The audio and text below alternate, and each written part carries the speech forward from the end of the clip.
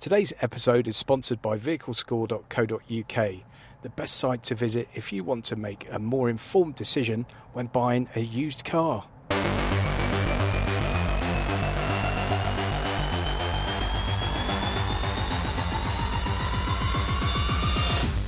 Hello and welcome to the June episode of Charging Status, the UK and Ireland EV-focused podcast brought to you from The Interface. As ever, I'm joined by my co-host, Jim Starling. How are you doing, Jim? Yeah, good, thanks, Alex. How are you? Awesome. A bit shell-shocked, but we'll discuss that a bit later on. But yeah, there's a lot of stuff happened since we last spoke. So we recorded early last month. We've actually met up in person again for a media event, which was always fun. Not new cars announced this month, and a lot of new charging information as well. So, should we get kickstarted with the SMMT Drive Day? Yeah, what a day that was. If I guess a lot of people listening to this will be unfamiliar with the SMMT Drive Day. SMMT, basically the body that sort of looks after the motor industry in the UK. And the Drive Day is a chance for journalists and influencers, or in my case, influencers, to go along and drive some cars around the Millbrook Proving Grounds. And lots of manufacturers there, and we literally just go up to the manufacturer and say, can I take that one out? And they say yes or no, essentially. But this was quite a new thing for me. I'd never been to Millbrook before, although I've been to several Drive Days before, but completely new for you, Alex. Yeah, it's it was such a weird, it's such a new experience. So it's a bit of a jolly, really. Yeah, pretty much. But there's so many car manufacturers there, lots of EVs. I think SMMT, they had a sort of a little press conference at the very start of the day, and they spewed off some facts about EVs, and EVs are making up a massive portion of the market right now, which is always good to see. So, what did you end up driving on the day? Because we did meet up a few times in the day and went in the car together and sort of split up as well. So you did try and kill me actually in that Fiat 500. So I think we should mention that. But then, as a thank you for that, I took you out in the BMW Z4M. And tried to get my own back slightly. Alex did decide to use his left foot on the brake in an automatic Fiat 500 and nearly put me through the windscreen, which was quite interesting. But 500 was great fun, though, right?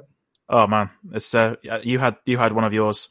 You had the 500e for a month, I think. And you reviewed it, and you said how fun it was, and I thought I had to drive that on the day. Really fun little car. I was very surprised. Yeah, massively underrated, I think. And lots of people like me, I remember the day that 500 turned up on the drive, and I sort of thought, well, it's a car. And sort of fell in love with it, really fell in love with it. So, yeah, lots of grins. I drove lots of petrol-powered cars on the day because, obviously, I've driven most of the EVs that are available in the UK. However, I did drive the Renault Megane E-Tech for the first time, and I drove the ID Buzz commercial. Yeah.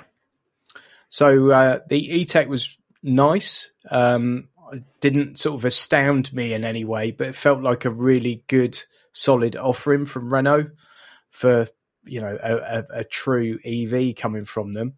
And design, I think, is great. I think it's a really cool looking thing. So, I mean, realistically, what do we have, Alex? 10 minutes with each car? 15 minutes? Yeah, it's about 15 minutes, I think. Yeah, so, I mean, you can't form a decent opinion on it. And obviously, you don't even touch the infotainment system and things like that. But certainly, I was sort of quietly impressed with the Renault Megane E-Tech. The ID Buzz commercial, slightly odd driving a van with nothing in the back. Because obviously the whole balance and everything, it's designed to have a load in the back. So empty vans don't drive as well as a van with a load. But it was actually quite a pleasant thing and handled quite well. And despite the size and shape, felt quite car-like to drive, I thought. What do you think? Yeah, I drove that as well. I think that's the first vehicle I sort of hopped on the day. I was so excited to drive that. I think EV vans, the suspension on them are more like a car compared to petrol vans. Always makes it a bit bouncy, but EV vans have proper independent suspension, which I think helps improve the ride quality. But I was really impressed. I quite like the dash. There's a lot of storage stuff, a lot of storage space in front of the steering wheel, which I found quite nice. Yeah, it's fantastic for that, definitely. Yeah, really good. Did you drive the standard ID Buzz in the end or not? No, that was always everyone hopped on that, so that wasn't available as much as other vehicles. So yeah, same here. Yeah, also drove the MG5, the estate MG5. That was quite fun. So it was very comfortable though. You sort of sat nice and low. A lot of the materials in that car are quite nice, but obviously I can't remember much of it because I didn't get very long with it. But and also as I mentioned, the 500e, which was awesome. Yeah, I'm desperately trying to get an MG5 on loan, but they've been really, really popular. So I haven't had one yet, but I continue. What else have you been driving this week, Alex? So I've had my first press car, which I was really, really happy with. The MG4, I've had that from Friday. It's sadly going back tomorrow. Mm-hmm. You didn't crash it or anything, did you? Or no. No, I slightly damaged it. Yeah, but it happens. It's all good. It does. Yeah. No, it does. It's happened to you, and it's never happened to me. That's all we need to really say about that. Older and wiser. That's what it is. You said older and fatter the other day, but you know. I've got the Subaru Solterra on the drive this week. The review for that will be coming out next week on my YouTube channel. Definitely not a guru if you haven't already subscribed. Shame on you if you haven't. And I guess your MG4 video, was it be this week or next week, Alex? I'm not too sure. I think it'll be next week. Yeah. Yeah. Cool. Yeah. So keep your eyes peeled on the interface and on my channel for those two to come out. But Solterra obviously is a shared platform with the Toyota BZ4X, and it's an interesting thing. It's an interesting price point, definitely. At £53,000, it's got some very, very stiff competition. So watch that video and find out a bit more about my thoughts. I don't think it'd be that much money, but yeah, I'd be interested to watch your video. And Alex, like MG4, if you had to give us an elevator pitch, did it meet your expectations, exceed your expectations, or perhaps fall a little bit short?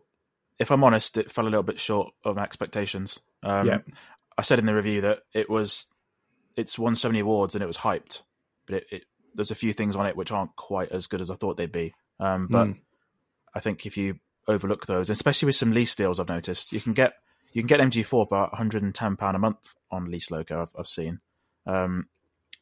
So 110. It might not have been Lease Loco, but I've seen somewhere for £110 a month. Yeah, right. With lease deals, that's all right. I'm going to educate the audience here. There are lots of sites that advertise lease deals that don't exist, and they do that just to gather your customer information. None of them would ever admit to doing it. But if you call, I don't know if you remember you won't, but some of the people listening may have tried to book a holiday using CFAX back when God was a boy. And you'd call these places and the holiday would have gone, the deal would have gone. But we've got this one we can offer you. And it's that kind of approach. The good thing with Lease Loco is everything's vetted, and companies that are on there have kind of a 3 strikes approach. So everything on there should be available. Obviously, the website's not entirely dynamic and does have to update at points during the day. So it will occasionally happen, but you won't see any of those silly price deals that you'll see on some leasing websites that are a nonsense. Overall, pretty good car. Just a few shortcomings, which is to be expected for a cheaper electric vehicle in the market. So, yeah, definitely. Right. So moving on to the EV news for this month. Back in late May, Tesla had a a US shareholder meeting. So on that call, Elon Musk confirmed that Tesla is working on 2 new products. One of them is likely to be a Model 3 refresh. So that car has been on sale for 3 or 4 years now, and there's rumor that car's going to have a facelift, with a new design. But the most interesting point was a hatchback. So obviously the barrier to entry with a Tesla at the moment is the price. Tesla are obviously looking into becoming a sort of a high volume EV manufacturer, and the best way to do that is a more affordable car. So do you think this would be a good move for Tesla, or? Yeah, I think it could be an absolute game changer for EVs, really. If you look at probably the most significant EV that's ever been delivered to market to date would have been the Model S, because it was the first one to really offer a usable range and, not be a really small car, and take people out of their 3 Series and their 5 Series and their A6 and what have you. And obviously the Model 3 then came along and brought EVs to more like the masses. And I think the Model 2 could be the sort of next step of that process. Elon's talked a lot over the years about price for this idea, and possibly a car for under 20 grand. And obviously the world's changed a lot in that time, and whether that £20,000 number is realistic remains to be seen. But I think if Tesla came out with something with a good range, good performance, we know all the tech's there, if they could do that sub 25, I mean, that would be an absolute game changer, I think. And it would be enough to probably drag a few more people over to EV. Yeah. The speculation that it could have a price at around £20,000 and a range of 250 miles, which that is a good sweet spot for an EV. Yeah, definitely. Yeah, definitely. Yeah, the other thing is when we might actually see it, because obviously Tesla is already struggling to keep up with demand of its existing models. Although, there are some changes coming to that lineup, which we'll talk about in a sec. They don't tend to do anything quickly. So I wonder if we're realistically going to see this before about 2025. Yeah, they've got a few cars that are delayed. So the Cybertruck has been delayed by a lot. So is the Semi's being delivered to customers, but at quite a slow rate. And then the Roadster, which was announced 8 years ago, I think.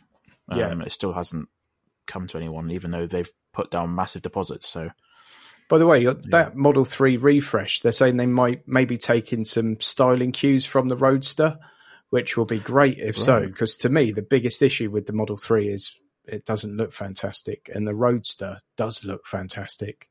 I will admit the Model 3 sort of grown on me over the past few years. I've seen them on the road, but as you do look at it, it doesn't look quite right. Next big story was the all-new Ford Tourneo Courier. So Ford's commercial vehicles, they do a passenger variant of them. And then the new Courier was released a few months ago. It was announced a few months ago, more like. And then they've announced the Tourneo passenger vehicle. And what I found most interesting about the story when I was writing it is that once the Fiesta goes out of production later this year or next year, this will be the entry-level production passenger vehicle that Ford will have, and apparently the prices will be about £20,000, which is probably what the Fiesta was anyway. Yeah, yes. I just still can't get my head around the fact that they're pulling the Fiesta away. It's still in this year. It's in the top 10 most popular new cars in the UK, just based on this year's sales alone. And it baffles me why they're withdrawing it rather than kind of developing that out further, because in future I think there's going to be more and more call for small cars, and I know there's the whole issue about electrifying such a small platform, but others are doing it. And obviously you can increase cabin space because you can push the wheels further into the corners and generate a bit more space to put some batteries, etc. So it seems a really odd one for me. But the Tourneo Courier, at 20 grand, it's obviously not the most amazing looking vehicle, so it's only going to appeal to a certain market. But just the fact that Fiesta's going is an odd one to me. Yeah, especially with other manufacturers like Stellantis sort of doubling down on smaller cars, especially electric smaller cars. And as we mentioned, they've got the Fiat 500 electric, which is an impressive little vehicle. So this new Tornio Courier is going to be available as both an ICE, so a petrol model. They're not going to do a diesel version, which is interesting. So the electric model will come to the market after the petrol version. It's going to have charging up to 100 kilowatts. That means charging speeds from 10 to 80% in around half an hour, and about 135 horsepower. So sounds good. And this sort of adds to Ford's EV lineups. They've got the F-150 Lightning, Mustang Mach-E, the big Ford E-Transit, and then very soon we're going to get the E-Transit Custom, which is pretty much the backbone of this country for sort of deliveries and telecommunications. So yeah, definitely. I've driven the electric Transit. And I nearly rolled it actually because I was caught unawares by a speed bump, and it's a very high-sided vehicle. Yep. And I was going reasonably quickly, and when you talk about landing in a Transit, it's not a good start, you know. Oh no! So this feature for Apple Maps is the EV routing for Apple Maps isn't really available on many vehicles. Up until this announcement, it was only available on one car, and that was the Mustang Mach-E. But they've slowly bringing it out to other models. And in May, Porsche announced that they're now going to support this feature. And if you're not aware, this feature basically intelligently tells you where to charge. Basically, yeah. But I think it requires some communication between CarPlay and the car, so hence why some cars haven't had it, and it is only available in the US currently. So, but it's a good feature to have. It'll make running an EV a bit easier, even if that is a Taycan. Yeah, right. Yeah, even if it is. When I saw the price of the Citroen Ami buggy, I was like $10,500 for that. I'm not sure who's gonna use that. If you know what I mean. It hasn't got any doors. I'm really surprised they put it on sale in the UK. Yeah, as you say, no doors. Like, why sell it in a country where it rains for 70% of the year? I know. And that press image, which was delivered by Citroen, that's not the UK. No. That's not Clacton Beach or something, is it? But it is very, very limited edition, so they're only going to make 1,000 of them, and only 40 of those are going to come to the UK. Yeah, and they're only going to sell 3 of those. Yeah. But the Ami was designed to be sort of an affordable little runaround for cities, and for London and other large cities, that's perfect because you don't go above 10 miles an hour. So this is quite expensive, really, but £10,500. With 40, they might literally just be using them for promotional vehicles, or just selling them for people that are going to use them for promotional stuff. The next item is from Caterham. So we haven't really seen many sort of raw sports cars that are electric just yet. Obviously, we mentioned the Tesla Roadster, but that is sort of more of a supercar than anything else. But something like a Caterham we haven't really seen until now. So what do you think about sort of old-fashioned sports cars becoming electric? Yeah, I mean, I'm absolutely fine with it, but I'm not the typical old-fashioned sports car owner, I guess. There'll be Caterham lovers, and I mean, the person that owns a Caterham is pretty much very, very invested in Caterham. They are owned solely by enthusiasts, I would say. I can't think of a car that's got more of a kind of pure enthusiast following than a Caterham.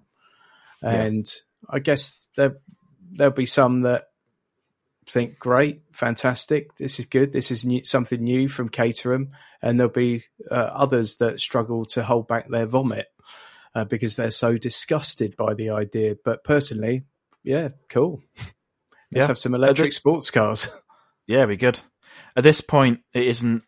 Caterham have said this car won't be on sale anytime soon. It's more of a prototype than anything else. Yeah.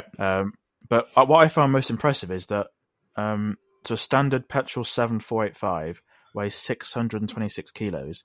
This is just 701 kilograms, and it's got fast charging, so up to 150 kilowatts, 320 horsepower.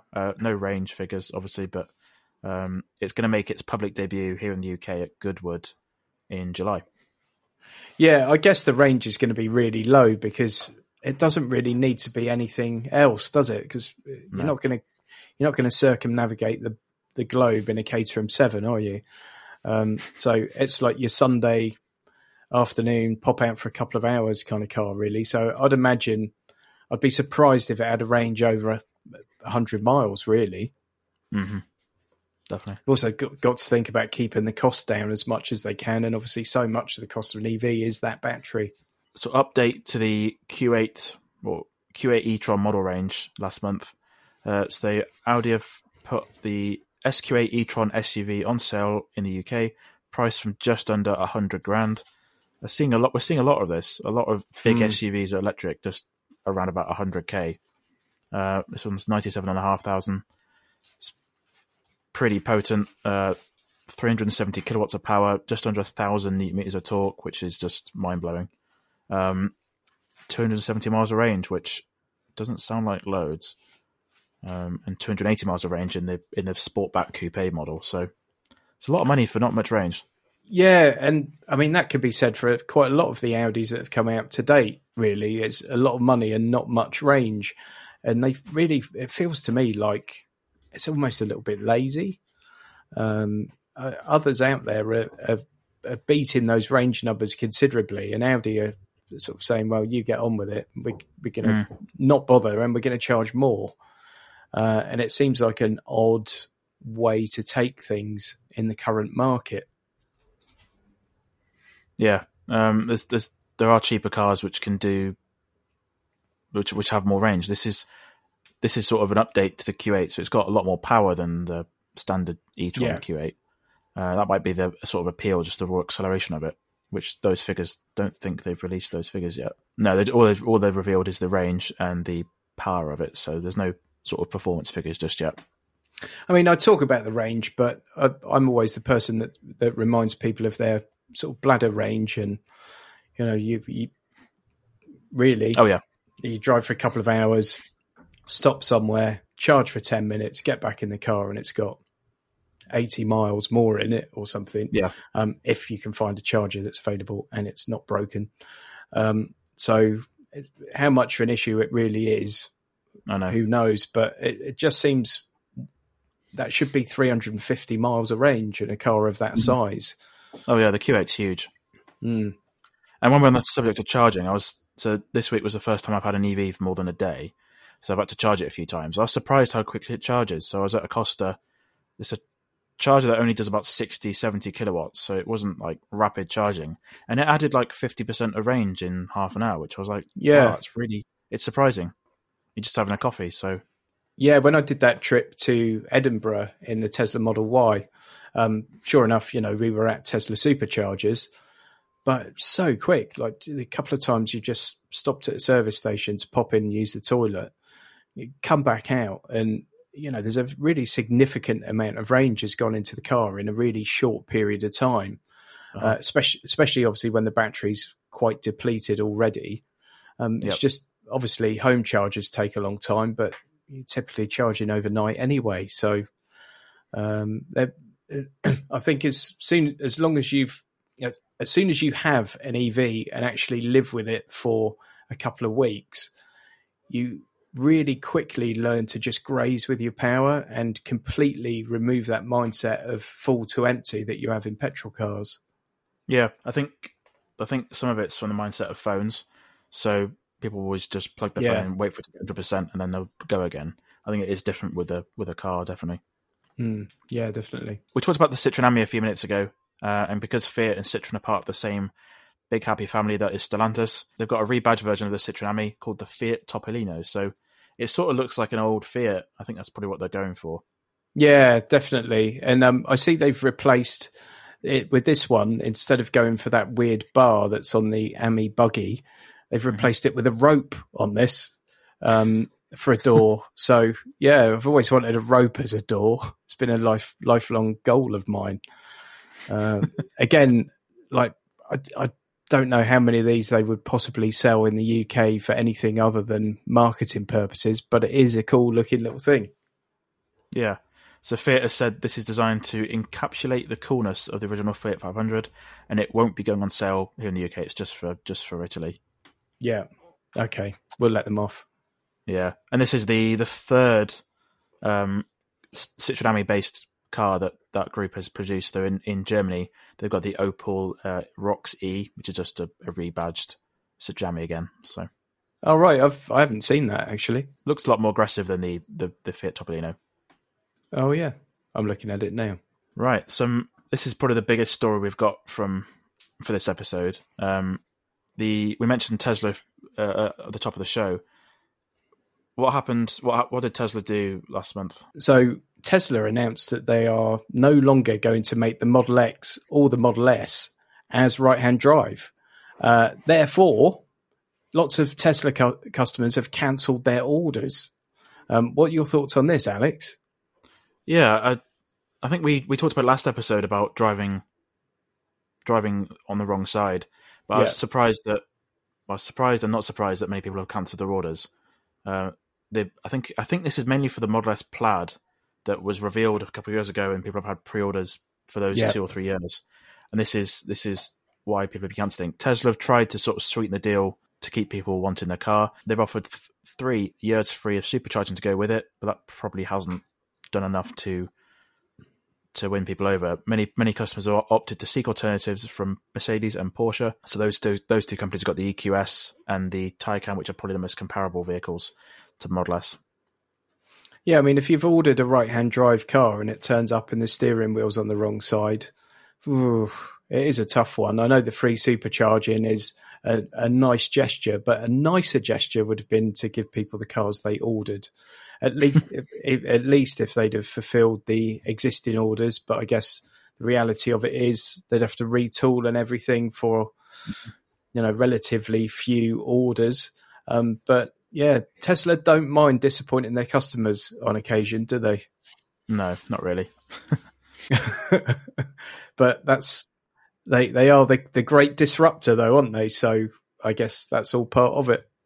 Yeah, they also ran an event early last month for 2 or 3 days, saying that reservation holders could go and try a left-hand drive car in the UK.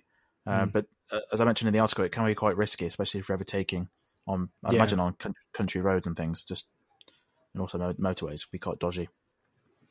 Yeah, it's not a cheap car either to have such a compromise like that, is it? No, not really. No. Again, we discussed the Fiat 500 EV at the start of the show. Fiat have announced they called it a grant, which I found really weird. It's just a price cut. Basically. Yeah, it is. Yeah. And it is basically just a price cut of $3,000 off the Fiat 500 and the 500C. But they've called it the Fiat E-Grant. So, and this is to combat the lack of the plug-in car grant that the UK government stupidly removed in June.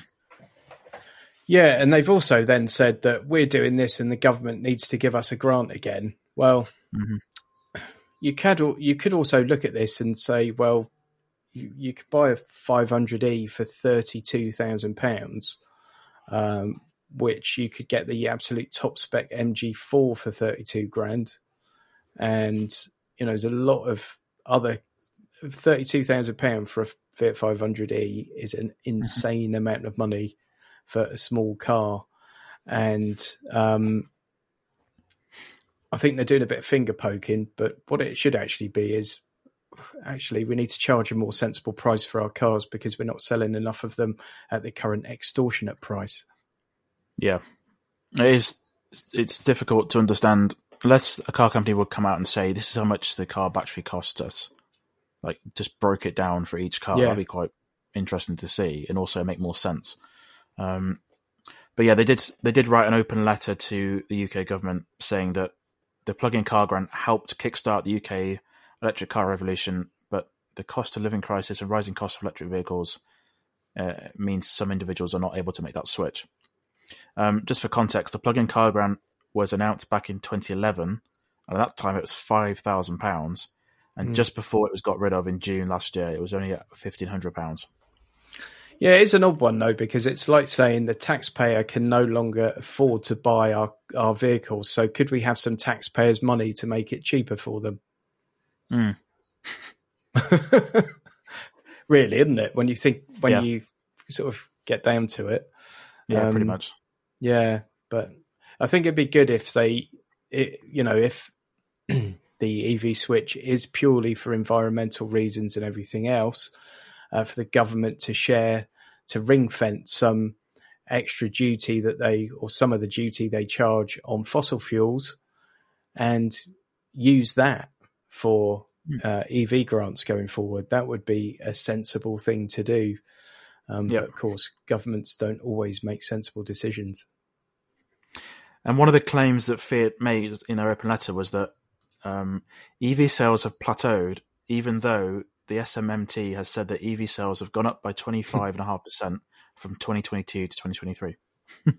Yeah. A little bit of twisting going on there, but... Yeah, odd one. Charging Status is proudly recorded using Squadcast. Squadcast provides an easy and robust way to record video and audio podcasts. Use our referral link to help support this as well as future episodes. Charging Status is also proud to be hosted with Castos. Castos provides an easy way to host podcasts and distribute them to all the top platforms, including YouTube. Use our referral link to help support this as well as future episodes. The next story is the ID Buzz long wheelbase, and this is going to be the sort of catalyst for the next generation of California, so the camper van. So this was announced a few days ago now in California itself, ironically. This is sort of just a bigger ID Buzz, but it's got some extra bits and pieces that the smaller car doesn't have. I mean, it's got huge capacity. I think if you have it in 5-seat mode, I'm sure it's like 1,250 litres of boot space. And if you remove the seats altogether, it's like 2,500 litres. So it's a full-on van, isn't it? The thing that I thought was a bit disappointing is, although they're offering an option with a larger battery, you've still only got a fairly average range really coming from it. And again, there's all that real estate, and you think, should that not be over 350? Because if should it not be over 300 miles of range? Because if ever there's a touring vehicle, it's that one. Yeah. So this longer wheelbase ID Buzz also has a new panoramic glass sunroof, and apparently they've used some sort of crystals in the material that's very similar to a Rolls Royce from 20 years ago. It can insulate the car in cold months, reject heat in the summer months, which is quite a nice feature. Yeah, especially in an EV when it could sort of reduce the need to use the aircon, which is quite nice. The range, although they're keeping it a bit of a mystery at the moment, it's going from a 77 kilowatt hour battery to an 85, or certainly there's going to be the option for an 85 kilowatt hour battery. And they haven't released any figures on that at the moment, but the range on the current one's 256, is it? 256 miles? That sort of figure, yeah, and there's a lot of suggestion that maybe with the larger battery pack, it will get up to around 280. I don't think anyone's taken into account the fact that it's a larger vehicle as well, and obviously that might have some sort of effect on that range. That feels a little bit disappointing. I think for a big touring vehicle like this, it would have been nice to have seen maybe a longer range version that would go up to sort of 320-ish. But who knows? There are no official figures yet. So yeah, they have the thing they have revealed is the charging speed. So both the 77 and 85 kilowatt hour battery pack on this larger vehicle will offer up to 200 kilowatt DC charging speeds. Yeah, that's really good. Like really, really good, isn't it? Sort of future-proofing it. And there is also going to be a four-wheel drive variant of this called the ID Buzz GTX, sort of the GTI version of the electric vehicles. That's going to have up to 355 horsepower and 0-60 in around 6 seconds, which is pretty rapid for this big vehicle. It is, yeah. It's insane in that thing. That would be massively popular, wouldn't it? Yeah. And there is also going to be a cargo version of this for larger use cases. And not that it's been talked about yet, but this is sort of rumoured to be the catalyst for the upcoming VW California. So yeah, it makes sense, doesn't it? Next story is the Vauxhall Corsa got a bit of a redesign. So if you remember, at Fully Charged, we saw the new Vauxhall Astra Electric with that new visor design. They're sort of moving that to the other vehicles they've got in their lineup, which I really like the look of this. Yeah, same here. It makes the current Corsa look a bit dated. Yeah. And along with the new design, Vauxhall have also sort of revamped the electrical drivetrain. So it's now going to have a range of up to 255 miles, which, as we discussed earlier in the show, why aren't Ford doing an electric Fiesta? This is proof that it's possible. Yeah, and I mean, the Corsa's currently the second biggest selling new car in the UK.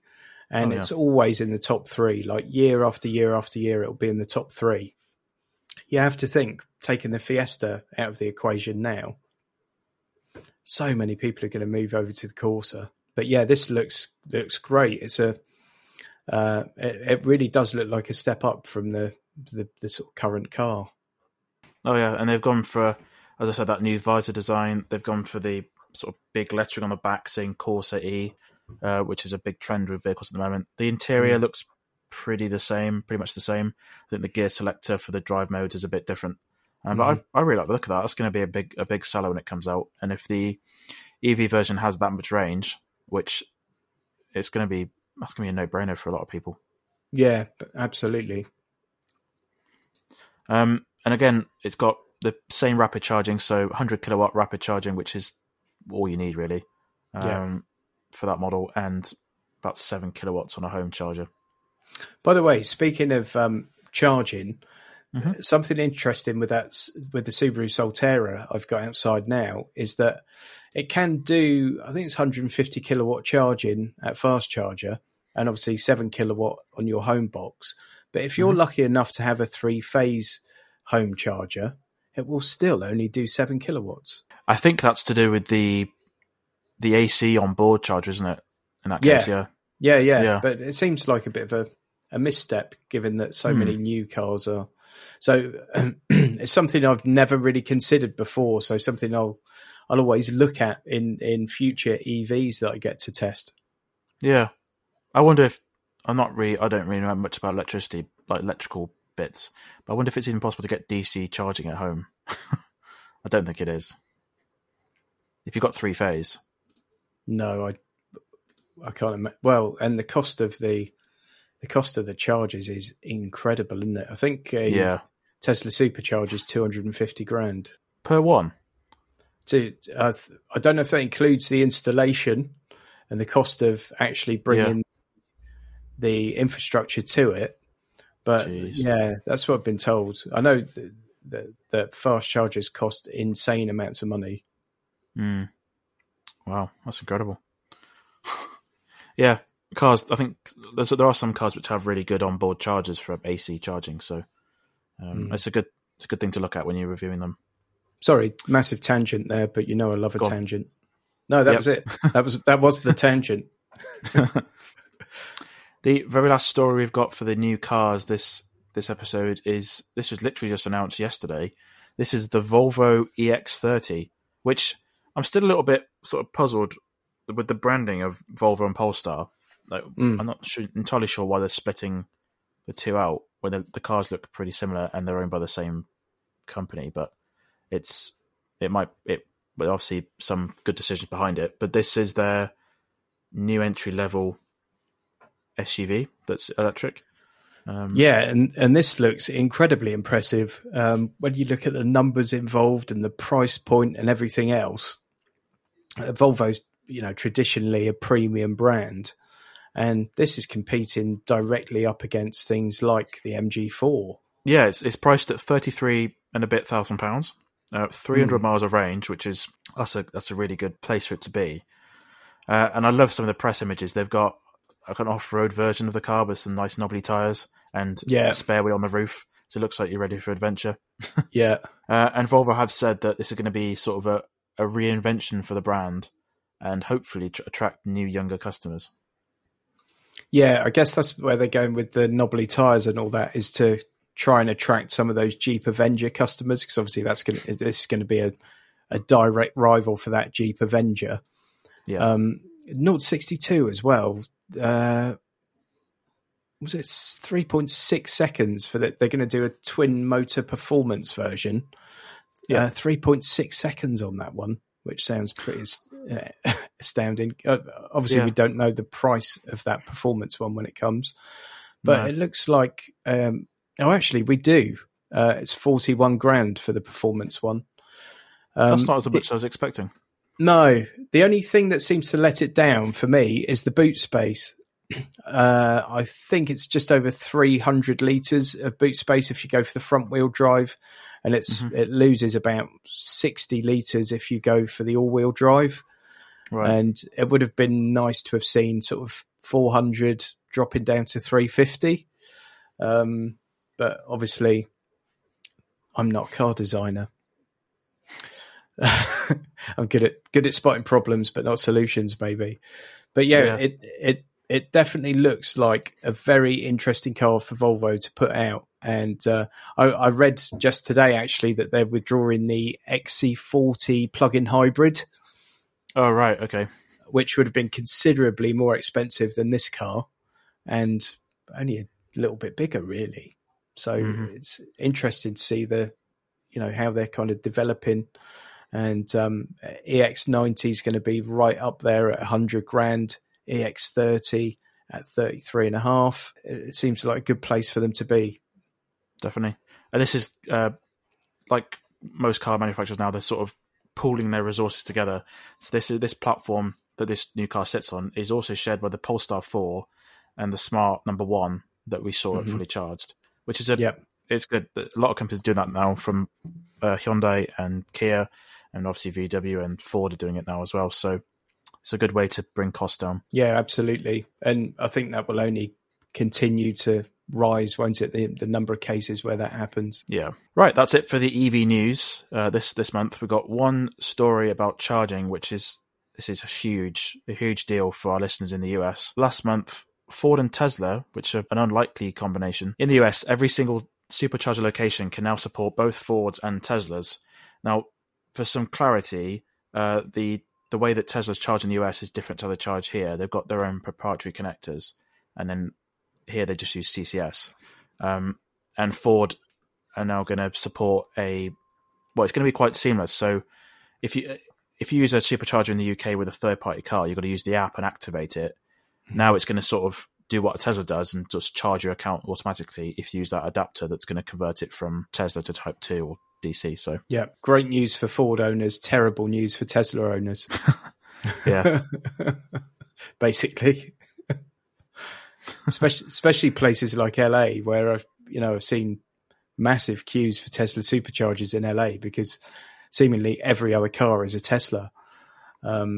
So yeah, great for Ford, probably good for Tesla, pretty rubbish for Tesla owners.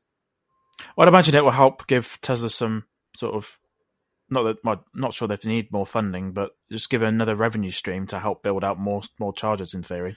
Yeah, it might, and I guess Ford might actually contribute. The fact that they've opened it up, they'll obviously they would have paid quite a price for that, I imagine. So perhaps Ford will now start to install some of the infrastructure themselves. Yeah. So it says that Mustang Mach-E, F-150 Lightning, and E-Transit vehicles can now access Tesla's supercharger network and those new V3 superchargers, which are the really fast ones. And there's a custom software integration between Ford's apps on the infotainment screen and the Tesla network, so it's all seamless in theory. And that means now that private commuters, and also because the vans can do it, the delivery and tradespeople, so should make business a bit faster. Yeah, good. Right, you've got some plugging to do in terms of EVs. Yeah, plug in, pardon the pun. So next week, I will be heading down to Folkestone, and I'm going to be joined by another YouTuber, a chap called Tom Shorrock. Tom is known for his channel. It's called Total Car Reviews. He does a lot of classic mini restoration. He's an incredibly skilled sort of mechanic, welder. He knows his way around a spanner, does Tom. He's not so familiar with EVs. So the good people at Hyundai have given us an Ioniq 6 for the week, but we don't need it for a week. We need it for just one day. So Tuesday morning, we will be on a very early Le Shuttle, as it's known now, the Eurotunnel, over to France. And we are going to do France, Belgium, Holland and Germany in one day. And we're going to do it on one charge. That's ambitious. Other people have said stupid, but Now, whether what one charge is the one that's already in the car or whether it happens en route is yet to be decided. So we might use a bit of artistic license in there. Realistically, we're doing 350 miles, so we're not going to be able to do that in the original charge. But the point is, I don't want to let the battery get down really low and then stick it on charge for an hour somewhere. It needs to be a quick charge that fits in with the journey, because we've got a hell of a lot of driving to do that day. Mm-hmm. And we also want to stop at several points along the way. We're going to stop at Dunkirk, in Bruges, we're going to stop in Eindhoven, and then we're finishing in Duisburg. So we're going to stop and do a bit of filming in all those places and, make it kind of a travel vlog as well. So we don't really want to have to then go somewhere, stop for a while, use a fast charger at a service station or something. We want it to be as convenient as possible because we've got a lot to do within a single day. But I think it's going to be a good video. It will be coming out on my channel probably the week after next, probably I guess around about, let's have a look at the calendar, I guess around about 21st, 22nd of June. It's going to be a bit of an epic video. We think there'll be some follow-ups then on Tom's channel. There'll also be lots on all my social media. So please go to my link tree, which will be in the show notes for this episode, and follow me somewhere on social media. And before we sign off, please follow this podcast, subscribe to this podcast, like this podcast, and leave reviews of this podcast. Every little helps, folks. Oh, 100%. There you go. Plug machine. Awesome. Cool. As always, you can find this podcast on YouTube, Apple Podcasts, Spotify, and more. For full description of this show, visit the episode link in the show notes. And of course, check out the chapters complete with those lovely images to make your listening experience much more enjoyable. Thanks again to Vehicle Score for sponsoring this episode. Vehicle Score helps reduce the guesswork when buying a used car. Remember to use the code CS10, that's Charlie Sierra 10, CS10 to get 10% off the cost of a vehicle history search. We also have an ad-free premium version of this show available on Apple Podcasts that will help support this episode and future podcasts from The Interface. One last thing, Jim has a book out all about used cars.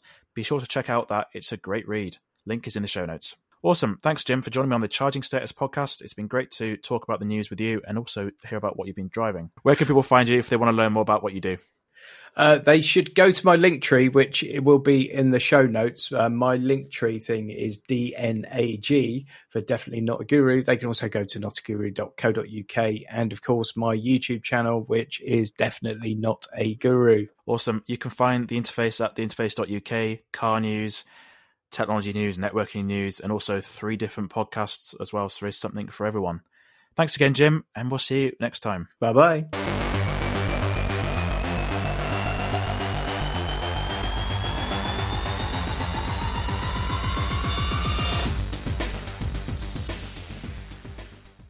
Today's episode is sponsored by vehiclescore.co.uk, the best site to visit if you want to make a more informed decision when buying a used car.